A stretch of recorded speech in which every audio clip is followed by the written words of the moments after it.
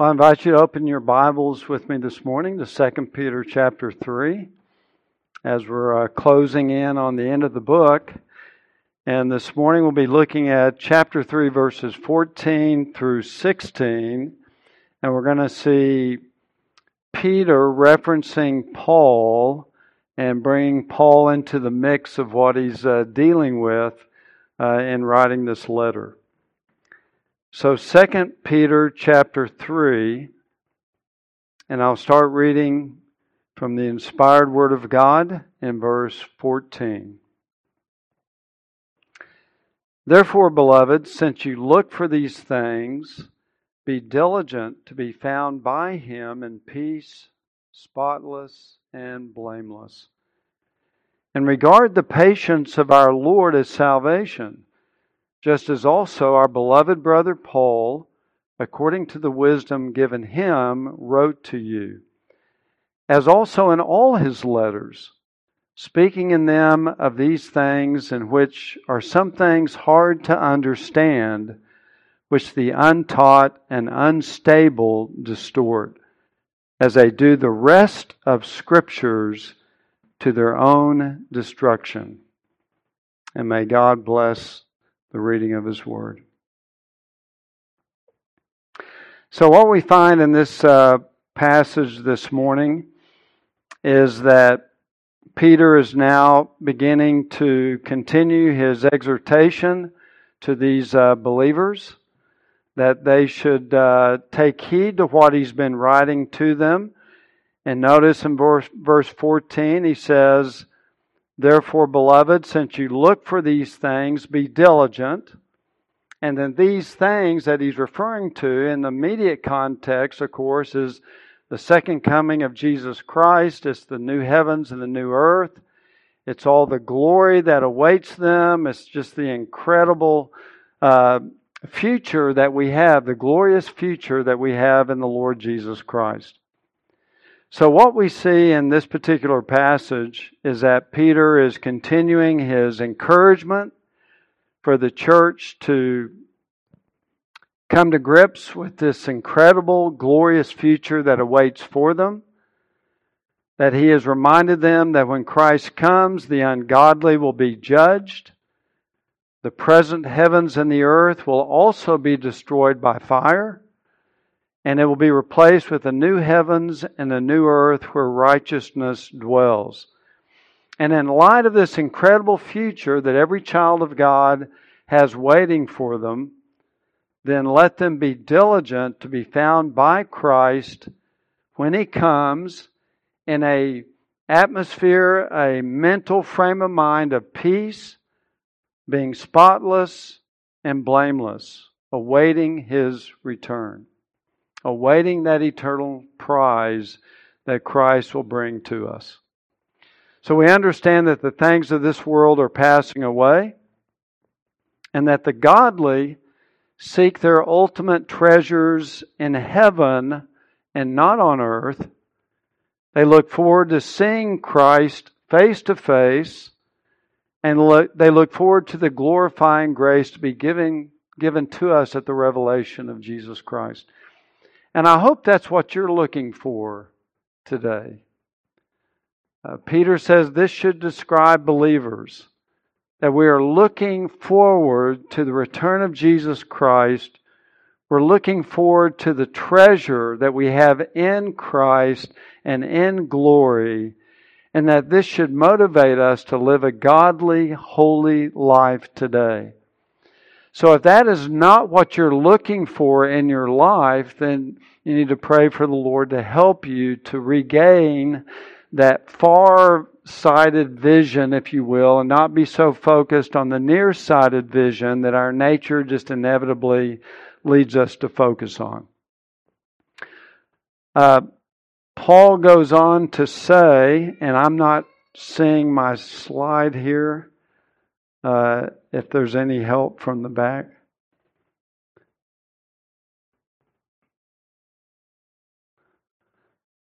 All I've got is the last hymn up here. Thank you. But Paul also reminds them Peter reminds them in verse 15 to regard the patience of our Lord as salvation. So he's also wanting them to understand that one of the big accusations made against the second coming of Christ by the false teachers is that Christ is not coming, because if He was coming, He would be back by now. And what Peter is emphasizing, no, the delay of our Lord in returning is for salvation. Okay? It's so that the elect, the full number of the elect, can ultimately be brought to faith in Jesus Christ. And that's why the Lord has, from our perspective, delayed His recoming. From His perspective, it's not a delay, it is from ours. But He is still saving sinners. And He will not return until all that the Father gave Him to save are saved. So this is now the time to prepare for eternity, for the church to prepare for eternity, but also to be faithful in our gospel witness. This is what Peter mentioned back up in verse 9. The Lord is not slow about His promise, as some count slowness, but is patient towards you, not wishing for any to perish, but for all to come to repentance. So he mentions again in verse 15 that in regard to the patience of the Lord, Christ has not come back. That's because of salvation. There's more people that need to be saved. The word salvation, however, is broad enough to include our own sanctification. It gives us more time to work out our salvation with fear and trembling, as Peter says in Philippians chapter 2. Not work for our salvation, but to work out the salvation that we have already been graciously given through faith alone in Christ alone. So that's the emphasis at the beginning of verse 15. But then we pick it up in verse 15 when he says, regarding the coming of the future events and the patience of our Lord being salvation, just as also our beloved brother Paul, according to the wisdom given to him, wrote to you. So now Peter brings in Paul, and he solicits Paul to come in as an ally, to come in and to buttress what Peter has been writing to them about these teachings, that basically they are in total agreement with one another. So he says, the things I've written to you, the same things Paul has written to you. And we're in agreement.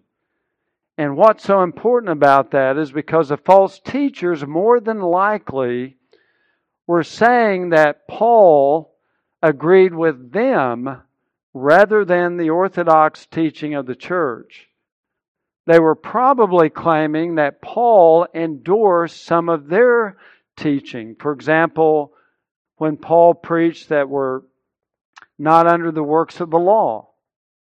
While the false teacher said, see, we're not under the moral law of God anymore, so we can live any way we want to. And so they were promoting this lifestyle of sensuality and licentiousness because they were claiming Paul's taught what we believe, and we have this freedom in Christ, so we can basically live any way we want to. Christ is not going to come back because Paul taught about a spiritual resurrection, and that's the only kind of resurrection there is. There's not a bodily resurrection. Paul clearly taught about a spiritual resurrection in Ephesians and in Romans. So there is no future bodily resurrection. And so they were taking Paul's letters and distorting them. Not only promoting sensuality and lawlessness, but also denying the future coming of Christ in the day of judgment. Now, in effect, what these false teachers are doing is they're playing into Satan's handbook, his playbook. Because Satan always wants to distort the Word of God. We see it all the way back when he appears in Genesis 3. His whole purpose is to exalt himself, demote God, and undermine the authority of Scripture by adding into it all these man-made ideas. So that's what Satan has always done. He's attacked and undermined the Word of God. And so the false teachers are distorting Paul's teachings and saying that they really align with what they believe. What Peter is saying is, no, wait a second. Paul and I agree. We're on the same team. And so he brings in the Apostle Paul as his backup to support the idea that what he is teaching has already been taught by the Apostle Paul. So let's begin to look at this relationship between Peter and Paul. We find in verse 15 that Peter refers to Paul as our beloved brother Paul. And these are words of great endearment. These are words of love and appreciation. Notice he says, our beloved brother Paul, all of the apostles, all of the churches I'm writing to, we all love Paul. We're all in agreement. He's our beloved brother. So it speaks to the unity of the body of Christ. He's our beloved brother Paul. We love Paul, is what Peter's saying. Here's a man that we love, we esteem, we appreciate, we thank God for. We love his ministry. We love the grace of God in his life. We love God for using him and raising him up, our beloved brother Paul. And then the word brother, I think in this particular verse speaks really more than just the idea of just a brother in Christ.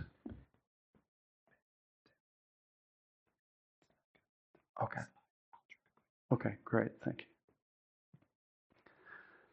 So, a lot of times we can speak of other brothers in the body of Christ as being brothers. That's certainly used a lot of time in Scripture. But in this particular place, I think Peter has a higher implication to the word brother. As an apostle, Peter describes Paul as his brother. And I think there is embedded within here a sense of which Peter obviously acknowledges Paul as his fellow brother apostle of the Lord Jesus Christ. I think the word brother here is even far more than fellow Christian or fellow preacher, but he's my fellow apostle, and he's your apostle as well. Peter knew and acknowledged that Paul had received the same supernatural commission directly given him by Christ himself. He understood that. He knew that. He was well aware of the miraculous stamp of authenticity and authority that God had given the Apostle Paul. They agreed in the gospel that they preached to the world together. So he's acknowledging Paul was his co-worker for the gospel. He's his partner. Peter says he's my equal. He's my brother in Christ. Now, Peter would not elevate himself over Paul. He looks at Paul basically as his equal. And I think that's what's being communicated when he refers to him as our beloved brother Paul. But then notice what he goes on to say about Paul's writings. That according to the wisdom... Well, before we jump into that, let me back up and say, this is an amazing comment that Peter's making here about Paul.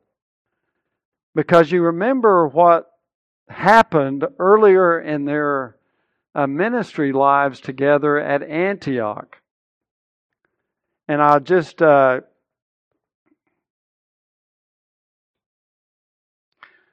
I totally messed it up again.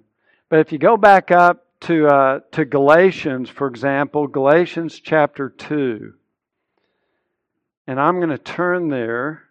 I think it should be up. Okay, great. So in Galatians chapter 2, remember what had happened between Peter and Paul. So Paul was at Antioch ministering, and Peter came up to Antioch to minister as well, and yet they run into this conflict. So Peter writes in Galatians 2:11, But when Cephas came to Antioch, I opposed him to his face because he stood condemned. For prior to the coming of certain men from James, he used to eat with the Gentiles. But when they came, he began to withdraw and hold himself aloof, fearing the party of the circumcision. And the rest of the Jews joined him in hypocrisy, with the result that even Barnabas was carried away by their hypocrisy. But when I saw that they were not straightforward about the truth of the gospel, I said to Cephas, i.e. Peter, in the presence of all, if you being a Jew live like the Gentiles and not like the Jews, how is it that you compel the Gentiles to live like the Jews? So what Peter or Cephas had fallen into the error of, he was denying the truth of the gospel. He was falling into a position of hypocrisy because he knew full well that in Christ there is neither Jew nor Greek. We are all one in Christ. So he came up originally to the church at Antioch, and he's eating with the Gentiles and he's eating with the Jews, and there was good fellowship. But then these people from James came up, and they had probably distorted some of the teachings of James, our Lord's half-brother, back in Jerusalem. And these guys, with a distorted, twisted message, came up and started saying, look, these Gentiles, they're only really kind of like half-baked Christians because they're not circumcised. So they don't have the full package. They're kind of second-class, back of the bus kind of believers. And don't get too close to them because, they can still defile you because they're not really 100% Christian yet like we are, we Jewish believers. And Peter began to drink the Kool-Aid. And his attitude towards the Gentile believers began to be one where he was aloof. He began to withhold himself from fellowship. And the Apostle Paul had to rebuke him in public, in the church, with everyone else, listening and seeing this great apostle of the Lord being rebuked by the Apostle Paul. So this is interesting about Peter. I mean, this is the first, quote, Pope of the church. Not only did he deny the Lord 3 times, not only did Jesus say, Satan, get behind me, but he's also guilty of hypocrisy. And it just shows we all have a sinful nature. We all struggle with these Paul had his struggles as well. But what's so interesting, when Peter is writing this letter, he brings in Paul, who had rebuked him and shamed him in front of the whole church, called him out on his hypocrisy, and Peter's writing, our beloved brother Paul. And what we see from this is something about Peter's character. He's not a sinless man. He doesn't need to be elevated other than he's an apostle. But that when he was publicly shamed and rebuked by another apostle because of his sin, his hypocrisy, nevertheless, however he responded then, I don't know. But by the time he's writing this letter, there is complete and total reconciliation.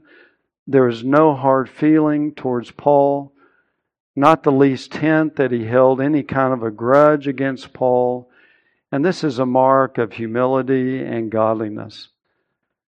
Proverbs chapter 9, verse 8 says, do not reprove a scoffer, or he will hate you, but reprove a wise man, and he will love you. And this is what we see in Peter. We see a glimpse into the humble character of his heart. He had been rebuked, and yet his response was to love the rebuker. Now, I don't know when people point out things in your life. Maybe it's your husband, your wife, maybe your parents, maybe it's someone at work, maybe it's a friend. And they confront you on issues in your life. How do we respond when that happens? Well, I know how the flesh responds. The flesh goes into immediate combat mode. That, no, it's not my fault. You did this that provoked me. Or it's your fault, or it's their fault.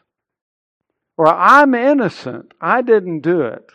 And we pass the buck, and we respond with an eruption of the pride of our flesh. And that's not good. And we all do that at times. And I think what we see in Peter is the gracious way to respond when someone comes up and points out something against you, not to immediately lash out in self-defense. I think by nature we all have a black belt in self-defense. Because that's our first reaction. You come against me and I'm ready to duke it. But rather to listen to what they say, evaluate it, probably some, if not all of it, is true, and receive it humbly. Repent of any sin that's in your heart and life. Ask the Lord's forgiveness. Apologize to those whom you've offended, and seek to restore the peace. That's, I think, what we see in Peter's heart and life. He was guilty. He repented. But he didn't keep looking at Paul as kind of his enemy because Paul spoke the truth to him. He loved Paul.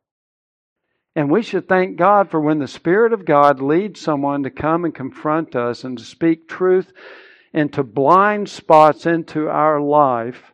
And we initially don't want to admit it, or we don't want to agree with it. But thank God for the faithfulness of the Lord to deal with sin in our life. And that's what we see in Peter's life. And God used Paul to bring to Peter, to expose his sin, so that he could repent and get right back with God again. Nathan did that to David. And God continues to use people to sanctify His church through this ministry of rebuking and exposing our sin, which we are blind to. So what we see is that this is really a wonderful description and of just really Peter's heart and his willingness to have such a loving attitude towards Peter in spite of their history together. May God give us that same humble, sweet spirit, and not to despise those who speak against us, but to weigh it humbly and to thank God for when it exposes things in my life that I'm normally not so quick to acknowledge or see. God is using that for our good, for our sanctification. And He used it in Peter's life, and we see His gracious response to that. Well, back in verse 15, we find that Peter describes Paul's writings as the wisdom given to him. And the wisdom here obviously is given to him by God. And Peter acknowledges that Paul was writing letters basically to the same churches. Because notice he says, according to the wisdom given to him, wrote to you, the very same churches Peter is writing to. He's saying Paul wrote to you also. And he wrote the things that was given to him by God that are not according to human wisdom, but it's God-given wisdom. Paul is an apostle. He had a calling directly from Christ. He received revelations from Jesus Christ and from wisdom from the Holy Spirit. And you see that in his writings, and you have read some of his writings. So the wisdom would be gospel wisdom. It would be wisdom about sanctification, wisdom about the future glory, wisdom about the mystery of Christ. And he says in verse 16, as also in all his letters, speaking in them of these things. So basically, Paul has written on things that Peter has written about. And basically what Peter is saying, look, we agree. He's written to you on these same things that I've written to you about.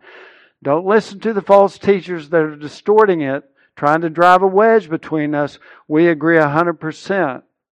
And the wisdom that he has written to you agrees with what I'm writing to you. And so basically he's bringing in Paul as reinforcements. Now it's interesting in verse 16 when he says, and in all of his letters, speaking in them of these things, kind of makes you wonder what letters had they received from the Apostle Paul. Well, we don't know for sure, but there is a map that I have of the areas that Peter is writing to. Remember in 1 Peter chapter 1, he says he's writing to the churches in Pontus, Galatia, Cappadocia, Asia, and Bithynia. So those are the regions that 1st and 2nd Peter are going out to, all the churches in those areas.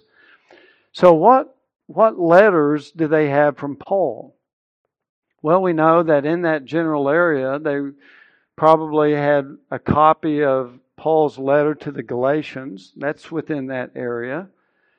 His letter to the Ephesians, his letters to Colossae, 1st and 2nd Timothy that he wrote to Timothy while he was at Ephesus. They probably had that.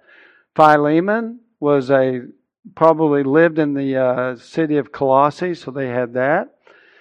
But they probably had more of his letters because the letters back then were oftentimes circulated. So if Paul wrote a letter to the Romans or he wrote a letter to Corinth, it didn't just stay bottled up there for 100 years. Because if other people found out that Paul, we know Paul, we've seen his miracles, we've heard the gospel, we've been saved. He wrote a letter we want that letter to Corinth, we want that letter to Rome, we want that letter to the Philippians and the Thessalonians, and they would get copies of it. So, probably nearly all of Paul's letters written at this time, they may very well have had access to. So when Peter says in verse 16, that Paul has written to you according to the wisdom given to him by God in all of his letters, speaking in them of these things, that he's addressing the same things Peter is. Now notice what he goes on to say in verse 16, in which are some things hard to understand. And there probably ought to be a lot of amens, because sometimes in Paul's writings, there are difficult, challenging passages to understand. We read earlier where even Jesus' own teachings were oftentimes hard to understand, even by his disciples. The passage that we read in the Gospel of John. So Peter is saying that in Paul's letters, some things are hard to understand. This is not a criticism. He's not saying that all things are hard to understand, because there's a doctrine called the perspicuity of Scripture, that all the major basic teachings of the Bible are crystal clear. It's hard to distort them, though they can be distorted, but they're clear enough. But there are some things that are written that there are differing interpretations of, which make them sometimes hard to understand. And obviously that is true in all of Scripture, just because when we read things, sometimes you can interpret words differently. You can understand what the verse is saying differently. For example, in 1 Corinthians, Paul had to correct a misunderstanding of a previous letter that he had written when he told the church not to associate with the immoral people. And their interpretation was, well, then we can't be around any unbelievers. And in 1 Corinthians, Paul said, no, that's not what I meant. You misunderstood me. So sometimes we naturally, because of our own dullness of mind, or our own inability to interpret things properly, we misunderstand what is actually being said. And so the Apostle Paul wrote some things that were hard to understand. Peter wrote some things that are hard to understand. If you remember going through 1st and 2nd Peter, sometimes we're not exactly dogmatically sure what the interpretation is. But obviously this just comes with the territory of trying to interpret someone else's words. Thankfully, we have the Holy Spirit who guides us into that truth. But some of these things can be distorted. And sometimes Paul would be intentionally vague when the revelation given to him was intentionally vague. For example, in 2 Thessalonians 2, when Paul writes about the man of lawlessness and who it is or what it is that restrains him, lots of different interpretations of what that means. So some things are hard to understand. But what Peter is acknowledging is that he doesn't disagree with any of what Paul wrote. In fact, he says it's only distorted by those who are untaught and unstable. But Peter is in 100% agreement with what Paul taught. He's totally in agreement. And the things that they had received from Paul and Peter are saying exactly the same thing. However, there are the false teachers that are distorting it. And Peter refers to them and their followers as the untaught and unstable who distort it. It's interesting, this word for distort is a word that carries the idea of twisting and wrenching and torturing something. It was actually used of putting someone on the rack and stretching them out, where you tie their hands and their feet and you stretch them out and you distort their body. You lengthen it.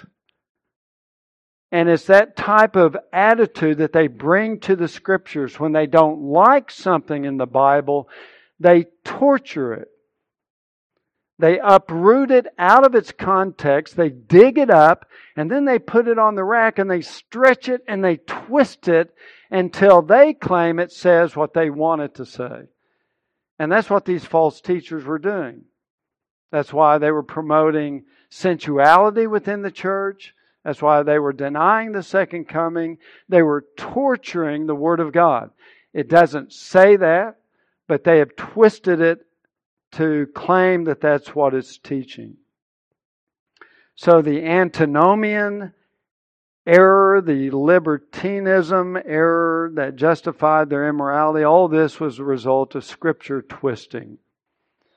But Peter affirms that Paul is on his side on all of these issues, that they are a band of brothers, they're at war together, fighting for God's truth against the lies of the false teachers, that they have locked arms together to resist the distortions of the false teachers.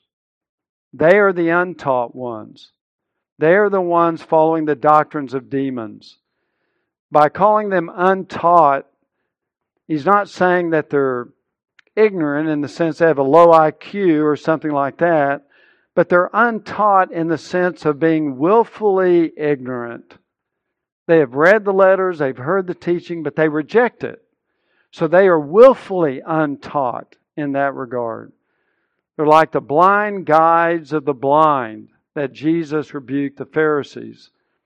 So the problem is not due to Paul's faulty manner of writing, but to their faulty manner of reading. That was the problem. And they're also unstable in verse 16.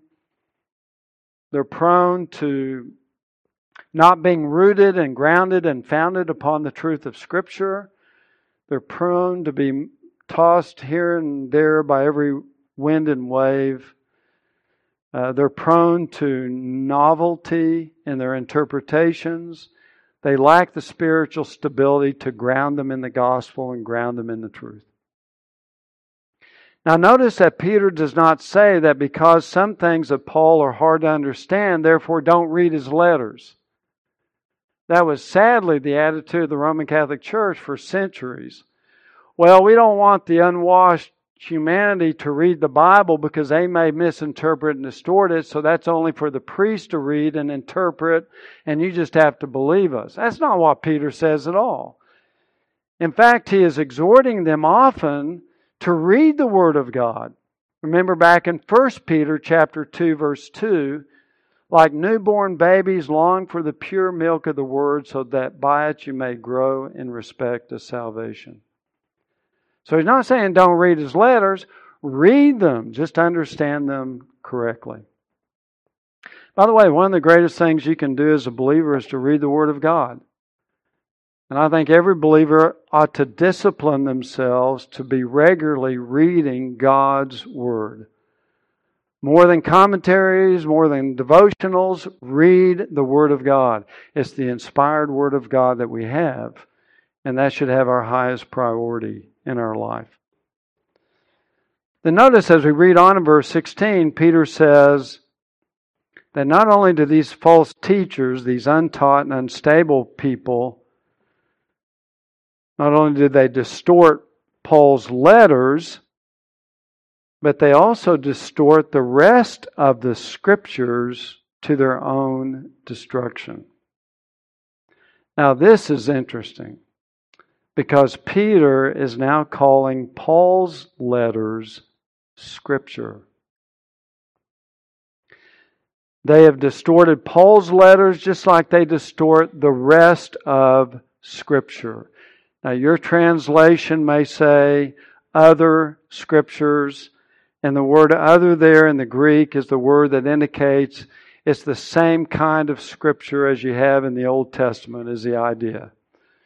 The word Scripture occurs 50 times in the New Testament, where it consistently refers to the inspired, inerrant Scriptures of the Old Testament. So what Peter is saying is that Paul's letters that you have received also are being distorted by these false teachers, just as they distort the other Scriptures, i.e. the Old Testament. So what Peter is acknowledging is that Paul's letters were on the same level with Scripture. And this is really kind of an amazing admission, because the early church, when they received these letters from the apostles, they just didn't receive a letter and think, well, isn't that nice? It's always fun to get mail. So we got a letter from Paul or Peter, and then they read it, and then they go stick it on the shelf. They understand that these are men of God, that the Holy Spirit is using to communicate truth that is Scripture. It is inspired by God. It is authoritative. And that the letters of the Apostle Paul, according to Peter, are on the same level of Scripture with the Old Testament. What's interesting about this reference from Peter is that we see that early on, the early church began to identify and acknowledge some of these New Testament books that were written by apostles or their delegates or those who were kind of under their authority as being equal with Scripture. So it's really the beginnings of the New Testament canon of Scripture. And so what Peter is acknowledging, that even in the first century, even while these apostles were alive, that their letters were being looked upon as being inspired by Almighty God. And so even though the canon, the full canon, gradually has its development, we see even in the New Testament the beginning seeds of the acknowledgement that this letter written by this man is equal with the Old Testament. It's the inspired Word of God. It's Holy Scripture. And the Holy Spirit is testifying to His divine authority and His divine inspiration of these letters, so that the church was recognizing them as being inspired by God. And so Peter is acknowledging that Paul's letters are, in fact, they meet that criteria. Now, it's so we have the beginnings of the New Testament canon, the authority of really the inspiration of the New Testament, all the books of the New Testament that we have, the 27 New Testament books. And you began to see this developing even within the New Testament. So let me just kind of briefly, quickly walk through some of the other references where someone in the Bible is alluding to or indicating that these writings are going to be inspired by God in Scripture. So all the way back in John chapter 14, verse 26, Christ claims that the Holy Spirit is going to inspire His disciples in what they write. So in John 14:26, Jesus says, "But the Helper, the Holy Spirit, whom the Father will send in my name, He will teach you all things and bring to your remembrance all that I said to you." So Jesus is already saying that His disciples were going to receive this truth just as Jesus taught it, help them to remember it, teach them what it means, which implies that when they wrote these things out, it would be equal to the authority of Christ's own words. Because the Holy Spirit would enable them to remember it, to teach it, and to communicate it. So it's going to be inspired by Jesus Himself through the ministry of the Holy Spirit. Secondly, Peter claims that the apostles' words, the other apostles, were equal to the Lord's words. So in 2 Peter chapter 3, Peter writes, "This is now, beloved, the second letter I'm writing to you, in which I'm stirring up your sincere mind by way of reminder that you should remember the words spoken beforehand by the holy prophets and the commandment of the Lord and Savior spoken by your apostles."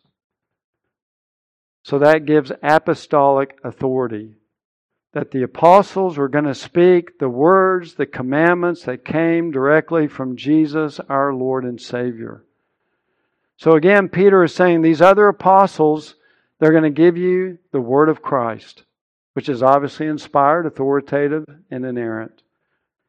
Number 3, Paul, his assessment of Luke's writings is interesting. In 1 Timothy chapter 5, verse 18, Paul writes, "For the Scripture says, you shall not muzzle the ox while he's threshing." That comes from Deuteronomy. "And the laborer is worthy of his wages." Well, that phrase was spoken by Jesus, written down by Luke in Luke's Gospel, Luke chapter 10, verse 7. So what Paul is acknowledging as Scripture is the writings of Luke, at least his Gospel, because that's where he quotes Jesus making this statement. So again, it's interesting how you find different people referring to other people's writings as Scripture. You also, number 4, Luke's assessment of Peter, Paul, and other early church leaders' ministry. Luke is writing Acts, and he says, "Then Peter, filled with the Holy Spirit, said to them, rulers and elders of the people." So he's acknowledging that when Peter spoke at times, he spoke being filled with the Holy Spirit. And in chapter 13, verse 2, while they were ministering to the Lord and fasting, the Holy Spirit said, "Set apart for me Barnabas and Saul for the work to which I have called them." So the Spirit of God is setting apart Barnabas and Saul for the work. And that work is going to include writing letters. And ultimately, that's coming from the Holy Spirit. Number 5, Paul says that all of the New Testament apostles and prophets are the authoritative doctrinal foundation for the church, Christ Himself being the cornerstone. So in Ephesians 2:19, Paul writes of the church in verse 20 that they've been built upon the foundation of the apostles and the prophets, Christ being the cornerstone. And that foundation is laid by the writings, the teachings, the doctrine, the theology of the apostles and the prophets of Jesus Christ. So again, it speaks of authority. It speaks of inspiration. And I think Paul is acknowledging that for the other apostles and their writings as well. Number 6, Paul's assertion about the inspiration of his own ministry. 1 Corinthians 2:10, he says, "For to us God revealed them through the Spirit." So Paul is convinced that the things he's writing about were revealed to him, given to him by the Holy Spirit. So he's convinced that his teaching comes directly from the Holy Spirit. In 1 Corinthians 2:13, he says, which things we also speak, not in words taught by human wisdom, but in those taught by the Spirit, combining spiritual thoughts with spiritual words. And in 1 Corinthians 14:37, he says, the things I write to you are the Lord's commandment. So Paul is absolutely convinced that the things he was writing, the letters he was writing to the churches, was the Lord's commandment, which means it's inspired, it's inerrant, it's authoritative. He also indicated that in Galatians when he says that the things that I have preached to you,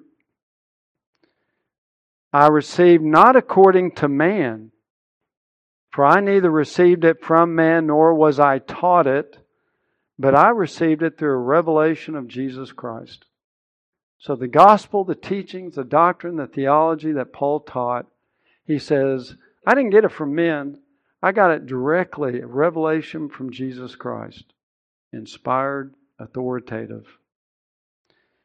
He also says to the Thessalonians that when we preach to you, you didn't receive our message as the word of men, but for what it really is, the word of God.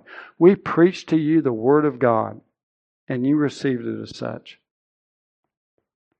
Number 7, the Hebrews, the author of Hebrews, says that God spoke through the Old Testament prophets, and in His days has spoken in His Son and through His apostles, who bore witness to their authority by the miracles that they performed.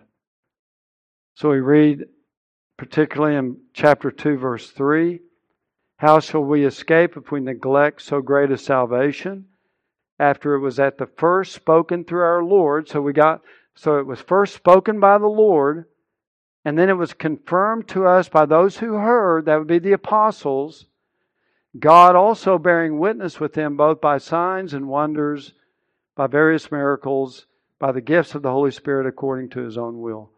So he understands that what the apostles were preaching came directly from Jesus Christ. It's authoritative, it's inspired, and God confirmed that with these miracles. How about Jude? Jude comments about Peter's writings in Jude 17 and 18. He says, but you, beloved, ought to remember the words that were spoken beforehand by the apostles of our Lord Jesus Christ, that they were saying to you, in the last times there shall be mockers following after their own ungodly lusts. So Jude is quoting 2 Peter. And he's saying this was spoken beforehand by the apostles of the Lord Jesus Christ. So Jude acknowledges Peter as an apostle and acknowledges that what he wrote was consistent and authoritative, and it came from the Lord Jesus Christ. An angel called John, a prophet, Revelation 22:9. The angel said to me, John is speaking, writing, do not do that. Don't fall down and worship me. I'm a fellow servant of yours and your brethren, the prophets, and those who heed the words of this book, worship God. So here's an angel calling Peter his brethren who are the prophets. That would make Peter a prophet also. So here's an angel of God saying Peter is among the prophets. So he has God's stamp of authority, authenticity, power, inspiration in that ministry. And then finally, in Luke 22, that's what what John acknowledges about the book of Revelation that he has written.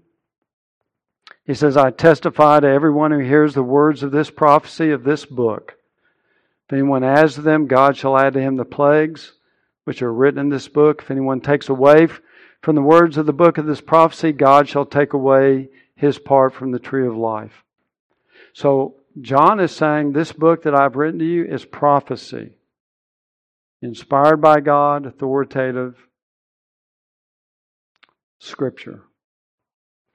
So I just point this out to belabor the point, maybe more than necessary, that the New Testament canon is already being formed, and people acknowledged the writings of other apostles as being on the level with Scripture. And this was in the first century. Now, eventually, over time, as the church continued to receive more and more of these letters, read them, and come under the influence of them and being persuaded that this is inspired by God, the consensus began to grow throughout Christendom. Skeptics of the Bible want to undermine the Bible by saying, the canon that you Christians have, your New Testament, it wasn't even put together till like the 4th century AD in some of the early church councils. And then a bunch of elitists, a bunch of these Christian leaders just got in a closed room. They said, this book is in, this one's out, this one's in, this one's out. And they just came up with the canon on their own. So you really can't trust it. It's an invention of the church. And this is totally false. As you can see in some of the verses that we've looked at, they began to identify letters and writings of the apostles and their understudies, Luke being one, as being on the level with Scripture.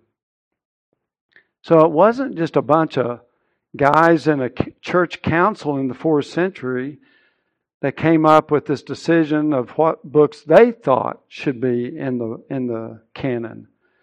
No, they were just merely acknowledging what the church had been saying for centuries. And acknowledging for centuries was the inspired Word of God. I like what J.I. Packer said. He said, the church no more gave us the New Testament canon, i.e. in these church councils, than Sir Isaac Newton gave us the force of gravity. Sir Isaac Newton just merely discovered it and acknowledged it, but God created it. And in the same way, the canon is created by God. It's the Holy Spirit that put that inner conviction in the hearts of God's people to acknowledge and recognize the letters that the Holy Spirit ultimately authored. So the canon is not a determination from men, it comes ultimately from God. So the early church councils didn't create the canon. They simply were part of the process of recognizing a canon that had already been there. The New Testament canon was not determined by a vote or by a council, but by a widespread ancient consensus of the church that began right when the letters were written. And all these different people are acknowledging that his writings are Scripture, and his writings are Scripture. And you have that from the 1st century going forward. So gradually the church, as they circulated the 27 New Testament letters, eventually they were all acknowledged as being inspired. Treasure your Bibles, beloved. Read them, meditate upon them, because they are precious. They're the foundation of the doctrinal beliefs that hold us together, upon which we build, that God has granted to us. And in closing, one final word, just to comment again about the relationship between Peter and Paul. I think if there is anything that could ruin a relationship and create animosity and bitterness, is when someone rebukes us for our sin. But again, it's the humility of the Apostle Peter, who loved this man, even though Peter was in the wrong and Paul in this situation was in the right. But once he received the rebuke, he loved it because he knew that it came from God. It was necessary for his sanctification to deal with pockets of sin. And he was rejoicing and thanking God and loved Paul for rebuking him for his sin. And again, may God give us that tender humility when people come against us, that we might humbly receive it, thank God for it, evaluate it, repent, and respond in a way that would honor God and show that our hearts are in line with the Lord Jesus Christ. So may God help us with that. Well, let's close our time in a word of prayer. Our Heavenly Father, we do thank you, Lord, that we can listen in to this incredible letter that Peter wrote and just get a bit of an insight into just the godliness of these great apostles, these men who were not sinless, they were not perfect, but they were justified by faith alone in Christ alone, and that they loved one another, and that the ministry of them to each other was vital for the health of the church and the promotion of the true gospel. Lord, we thank you that you have entrusted into our care the precious gift of Scripture.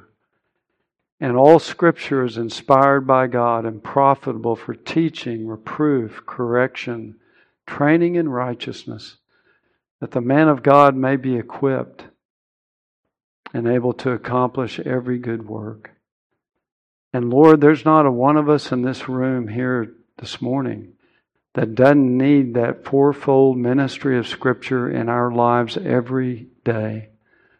So Lord, give us a love for Christ and a love for His Word, and give us the discipline to meditate, to read it, to delight in it, that we might be transformed to be more like our Savior, as the Spirit of God uses the Word of God to make us more into men and women of God. Lord, help us in that, we pray. In Jesus' name, amen.